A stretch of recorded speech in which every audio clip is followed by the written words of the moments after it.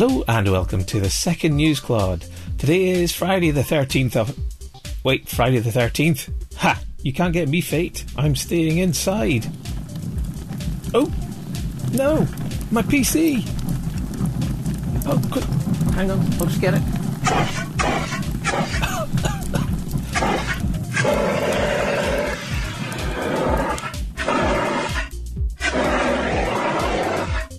Okay, Fate. You got me. Somebody call me an ambulance. And cut. Sorry about that. Couldn't resist the ham. Welcome to the News Clod for Friday the 13th, 2018. And let's get on with the news.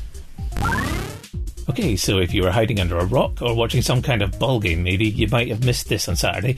The non-footy internet seemed to lose its shit during TennoCon 2018 as Digital Extremes pulled some serious cats out of the bag. For those that don't know, Warframe is a third-person guns and swords ninja action free-to-play game that does the free-to-play thing right. It's been going since 2013 on PC, but was also one of the first PS4 free-to-play games when it launched. It's now on PC, PS4 and Xbox, but one of the big cats they pulled out of their claw-proof bag was that this beautiful, fast-paced, super smooth game is coming to Switch. Yep, the lovely little handheld that could is getting another ambitious shooter that logic says it shouldn't. Panic Button are doing the honours, and given that what they did with Doom, I honestly don't doubt that they can pull it off. For any doubters out there, I'm reliably informed that the last iteration of Warframe got tested on XP machines. Yes, Windows XP. This is a seriously well-optimised game. Arguably, the biggest cat that they pulled out of the bag, though, was the unveiling of 2 new expansions, which, when brought together, meld an arguably brilliant but disjointed experience and turn it into one glorious game. Fortuna comprises a new hub area on the planet Venus alongside a massive wintry open world. Yes, wintry. This is a far future Venus, after all, on the surface of a currently boiling planet. There was combat, hoverboards, animal conservation with a brilliant nod to Metal Gear Solid, and they alluded to so much more to be discovered.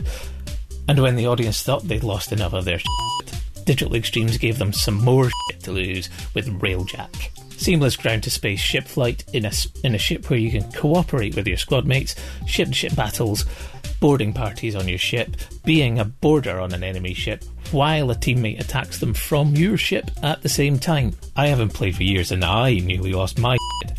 If you've been a lapsed Warframe gamer, or maybe even never played it before, I suggest now is the time to get into it. The game is hugely popular. The servers fell down at the weekend during TennoCon because 500,000 people tried to log on at the same time. Oh, for those numbers. Well, the Sony as Pantomime Fiend story continues. I don't know what they're playing at just now, but yet another bad news story is taken off that gives a lie to the PlayStation being for the players idea. Moo-ha-ha! Moo-ha-ha-ha, gamers! It is I, Sony, come to take your fun away! Sony plan to pull the plug on Gravity Rush 2's servers as of the 18th of July. That's right, next week. Now, they did make the plans known months ago, but in my opinion it didn't get very well reported. Eurogamer certainly didn't report it at all until this week, and I missed it elsewhere, so it's ended up as news to me and I'm sure news to other people. So now a campaign has started to save the servers from an untimely end. You can support it by joining the hashtag Don't Forget Gravity Rush. The big deal here is just how much functionality, and delightful, ingenious functionality that brings a smile to your face at that, is going to be lost. GR2 is going to be an empty shell for anyone who has yet to play it, to the point where it's almost mis-selling to keep it in the shop. GravityRushCentral.com has an exhaustive list of all the elements of the game that will either be impossible to use or acquire after the shutdown, or extremely difficult to access as a result. Let me tell you now, it's massive for the game. I'll just quickly bullet point them here, and this is lifted from Gravity Rush Central.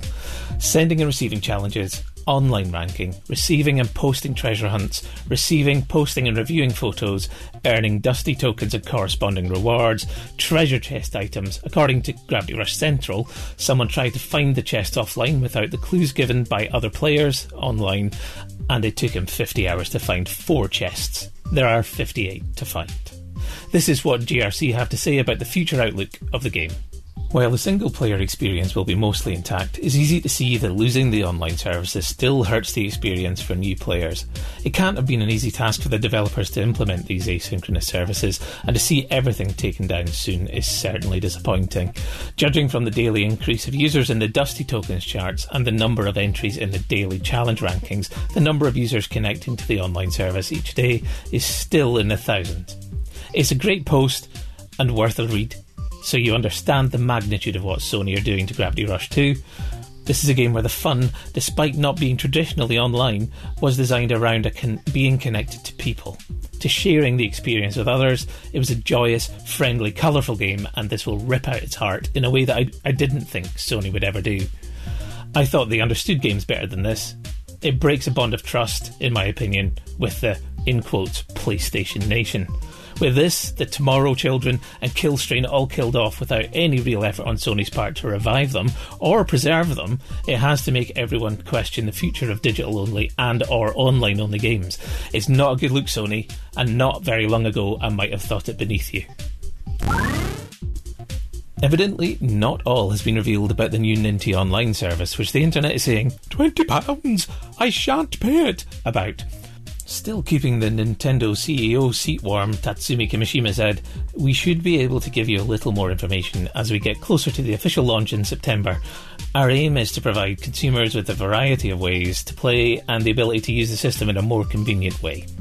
I will have to ask for your patience until we are ready to discuss any further details. Personally, I think this might point towards a cloud service. The use of the phrase, use the system in a more convenient way, seems at once vague and also very specific. I mean, what I really want is the return of Miiverse. I miss you, Miiverse. Although it must have been a nightmare to moderate, because the reason we can't have nice things is other people." Bandai Namco's exciting new Souls-like Code Vein has been delayed. If you don't know what a Souls-like is, well, basically it's like the Dark Souls games. Simples, except there's more to it as well, and I might do a sidecast on this if I can get over my crippling laziness. It started to create a buzz last year, scheduled for release in September. Now, sadly, and frustratingly for fans of the genre like me, it's been delayed into a vague 2019 launch period. Come on, Bandai Namco, I'm getting old. One of these days that's going to be a delay too many. Before I get too morbid, let's get on with the corporate bullshit. Code Vein has received an enormous amount of positive feedback from eager fans who have received hands-on time with the in-development versions of the game over the past 9 months, said Hervé Hurt, Vice President Marketing and Digital at Bandai Namco Entertainment Europe. Armed with knowledge of how well the game has already been received, we made the decision to postpone the release of Code Vein to further refine its gameplay in an effort to exceed the expectations fans already have of the title. It was a difficult decision to make, but we feel it is the correct one. Apologies to Hervé if I have pronounced his name wrongly. As the great Miyamoto-san is endlessly quoted as saying, "A delayed game is eventually good, but a rushed game is forever bad." A sentiment that applies well beyond the world of gaming, by the way. A wise decision, in my opinion. Anything that alludes to being like Dark Souls already has very high expectations to exceed. Darksiders fans rejoice! Darksiders 3 has a release date finally, November the 27th on PC, X1 and PS4, and if Panic Button aren't doing a Switch version, I'll be very surprised indeed. The series had been thought lost to the mists of the apocalypse when THQ folded, but it rose again in the form of THQ Nordic, and Darksiders 3 is looking really good, if a little traditional. Nothing wrong with that though. This time you play as Fury, apparently the third horse person of the apocalypse, sister of war and death, which leaves strife for a fourth outing if they deign it worthwhile. Sadly, talented comic book creator and game creator Joe Madureira, who was responsible for the distinctive Darksiders style, isn't directly involved in the third game, although he did work on the concept of Fury herself, so his mark is there. To be fair, it seems like they've kept that style and spirit going without him anyway. French developer Motion Twin have finally announced that Dead Cells is launching on almost everything on August the 7th. It's on X1, PS4, PC. You can get it now on early access via Steam and GOG, I think. Hey Ian, it's coming out on Linux, man. That's your jam. Mac OS even, but best of all, it's coming out on Switch on the same day. Hear that, devs? Same day. It can be done, people. If you've been hiding under that rock the Warframe deniers were under, then you need to know that Dead Cells is Cue crazy genre-bending pigeonhole, a Metroidvania roguelite Souls-like 2D action platformer, sometimes ridiculously shortened to Roguevania. Genre munge at its finest. It's slick, smooth, fast and full of surprises. It's also got the best pixel art in the industry. I'm very much not a fan of pixel art in general these days, but sometimes it's just so good it seems well justified to me. This is the case with Dead Cells. In addition, they announced a super limited edition as well. The Signature Edition is limited to 2,000 copies per platform. Instantly I can hear the scummy eBay scalpers creaking open their filthy wallets, and it includes, according to signatureeditiongames.com, this, by the way, is for the Switch version, but similar features are available for all the limited editions across all the platforms.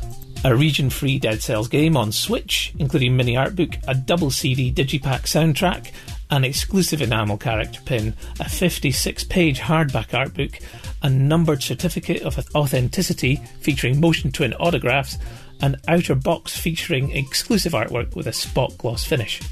I got it early access on PC ages ago and was blown away by it. Since then it's improved exponentially and there's a ton of new content and features. This is one 2D action platformer everybody should try. On Switch. Switch! And that's it for the news. Let's finish off with my picks for gaming this weekend. After all, I suspect that some of you won't be as glued to the telly as you have been recently. England! I'm from Scotland, I'm allowed one dig. Anyway, it was that Volkswagen tweet that did for you. Croatia, you've had a good run. We'll be taking it from here. They should call their next car the VW Jinx. There, I'm done. It's over, lovely English friends. The nasty Scotsman won't make fun of you again. Not for a while, anyway. Wink. See, I'm winking. Anyway, after all that excitement about Warframe, I highly recommend giving it a try. It's free to play, so there's no risk, and it's free to play done right. You can get a lot of bang for no buck at all. I fired it up for the first time in years over the last couple of days, and it's come a really long way indeed.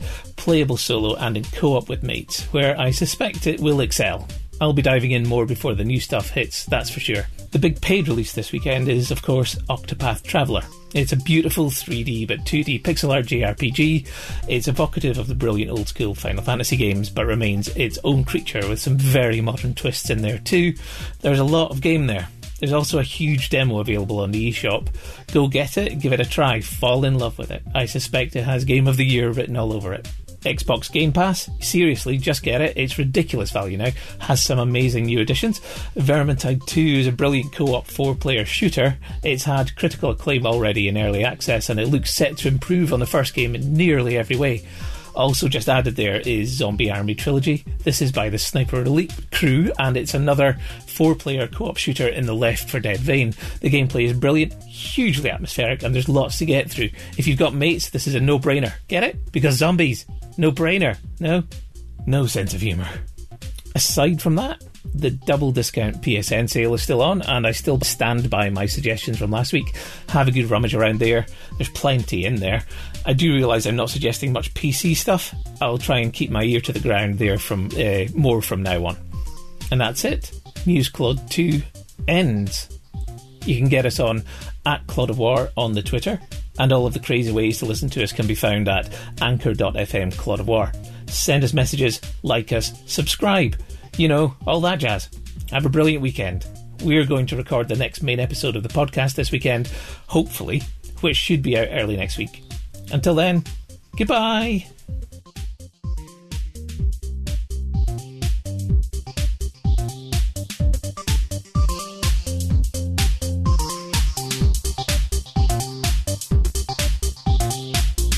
Our brilliant News Club theme tune is courtesy of Eric Matthias at soundimage.org, Bleeps courtesy of audiosoundclips.com, Fire Effect courtesy of Jovanovic at freesound.org, and Fire Extinguisher Effect courtesy of I Am Giorgio at freesound.org. Thank you all for making your work available on Creative Commons. Podcasts like this wouldn't exist without you. Whether that's a good thing, I'll leave to others to decide.